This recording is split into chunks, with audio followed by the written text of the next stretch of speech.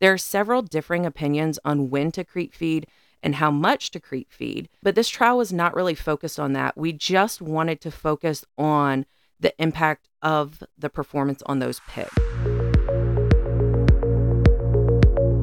Welcome to Inside the Helix, a podcast presentation from DNA Genetics. Throughout this series, we focus on all things that matter to the pork industry.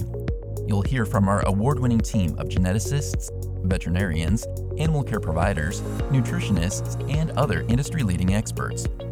We'll explore pig production from genetic improvement all the way to meat quality. Listen along as we take a deep dive inside the DNA helix.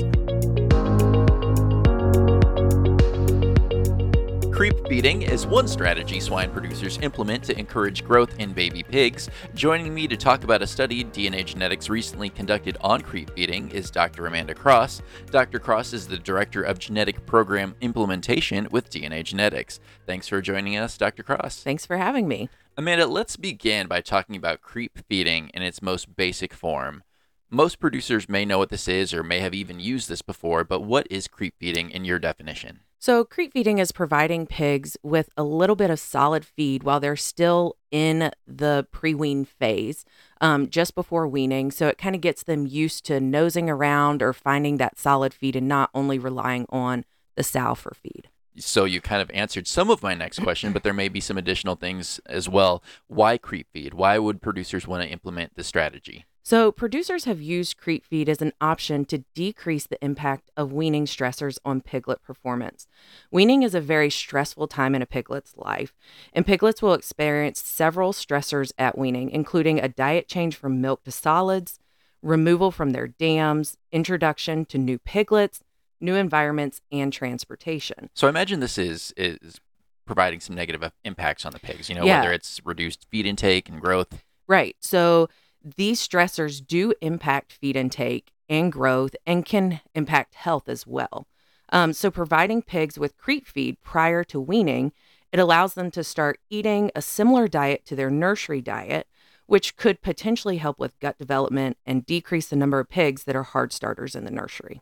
All right, so I did allude to that study that DNA Genetics worked on, focused on creep feeding. Let's dive right into that, and let's talk about the objective of that study. Okay, perfect. The objective of the study that we did was to gain a better understanding of the impact of creep feeding on weaning and post-weaning performance. There are several differing opinions on when to creep feed and how much to creep feed, but this trial was not really focused on that. We just wanted to focus on the impact of the performance on those pigs. So we didn't really look at how many days we should creep feed or how much should creep feed, just the impact of creep feeding on the pigs. Let's talk about where the study was conducted. In the previous podcast that you did, you and I had talked about the full program test program that DNA Genetics has. Were those pigs involved? They were, actually. So we conducted this trial this summer in our full program test herd. And I know, like you said, we discussed this project in a previous podcast, but just in case listeners are not familiar with it, our FPT program is a program that we started in 2018 to better understand how our pigs perform in a commercial environment. We use pedigree 241s, which are a landrace Yorkshire crossbred female, and mate them to our nucleus-level Duroc sires to create pedigreed commercial pigs. This program allows us to measure commercial performance, sow longevity, validate genetic trends, and engage in production research such as this creep feeding trial. So let's talk about how this study was conducted. So there were roughly 1,500 commercial pigs in this study from 98 different litters. These pigs were individually tagged and weighed at birth, and we did allow cross-fostering within the first 24 hours of birth by treatment. We then assigned treatment randomly to the litters, so half of the litters received creep feed and half of the litters did not receive creep feed. So 7 days prior to weaning, an 18% lactose complex nursery starter creep feed diet was provided to the litters that were randomly selected to receive creep feed. These litters received half a pound of creep feed per day. At approximately 21 days of age, pigs were then weaned and weighed, then placed randomly in nursery pens by treatment. We then recorded weights 1 week after nursery placement, at the end of a 6-week nursery phase, and at the end of a 12-week finish phase. We also recorded mortality dates and reasons on all pigs from birth through the end of the finish phase. So it sounds like you really had kind of that test group and the control group. Correct. Awesome. So what did the results tell you or show you or maybe hint at? Overall, the group of pigs that received creep feed were 1.1 pounds heavier at weaning than the group that did not receive creep feed. Also, these pigs that received creep feed were 3 pounds heavier at the end of the 6-week nursery phase and 2 pounds heavier at the end of the 12-week finish phase. Although we did see differences in growth, there were no differences in nursery or finish mortality between the two treatments. Looking at those two treatments then, were there any differences in overall feed intake? We did collect feed intake data in the nursery at the pen level, and there were differences in feed intake during the first week post-nursery placement. Those pigs that received creep feed prior to weaning had a higher feed intake 1 week post-nursery placement than those pigs that did not receive creep feed. However, when looking at feed intake during the whole nursery period, there was no difference in feed intake between the two treatments. So it appears that providing creep feed does help keep the pigs eating during the first week after weaning. What about for those hard starter pigs? So this is where the creep feed discussion gets interesting.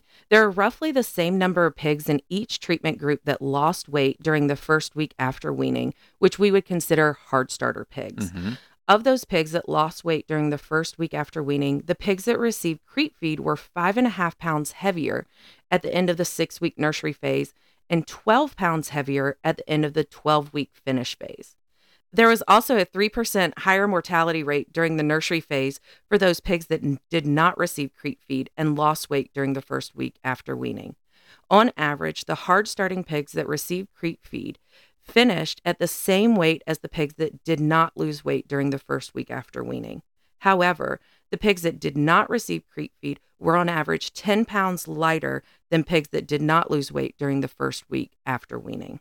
So what you're saying is, yes, creep feeding really did have an impact on those hard starters as well. Yes, absolutely. Creep feeding did have an impact on hard starters. And although it did not reduce the number of hard starters, it did seem to provide a significant benefit in coping with the transition of weaning. Did you look at the cost at all with this study and maybe look at the cost benefit of creep feeding? We did. The creep feed that we used in this trial was about 11 cents per pig to feed. Based on the 2-pound finish advantage for the whole group, there is about a $1.20 advantage to creep feeding. This advantage only goes up for those hard starter pigs that lost weight during that first week after weaning and had a 12-pound advantage over the pigs that did not receive creep feed. So why would a producer not want to implement creep feeding? Cost. Sure. I think in labor. So putting out creep feed daily, making sure that it's cleaned up by the pigs and not sitting there and going to waste. All right, Amanda, what are some key take-homes from the study that you would want to leave with producers? Overall, pigs that received creep feed prior to weaning had increased growth during the nursery and finish phase. This resulted in heavier end of nursery weights and end of finish weights. Also, creep feeding had a positive impact on those pigs that would be considered hard starters. Mm-hmm. Although there were roughly the same number of pigs in each treatment that lost weight during that first week post-weaning, those that received creep feed prior to weaning had 5.5 pound advantage at the end of the nursery and a 12-pound advantage at the end of the finish phase. From this trial, creep feeding can be a practical and cost-effective resource in helping reduce the stress of weaning on pigs. Therefore, producers really should consider utilizing creep feed as a way to improve post-wean growth without impacting feed intake and survival. That's really great information, Amanda, and it looks like you've gotten some really good data from this study. What does the future look like? Is there anything now, knowing what you know, that you're going to focus on in future research trials or studies? I think just taking this out to the commercial environment and seeing how it impacts more than just 1,500 pigs and seeing if we really do see these results out in the commercial field. Very good. Thank you very much, Dr. Amanda Cross, Director of Genetic Program Implementation with DNA Genetics. Until next time, I'm Curtis Harms with Inside the Helix.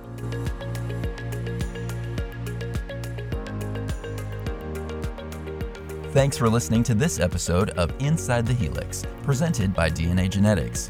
Inside the Helix is released every other Tuesday and is focused on what matters to the swine industry.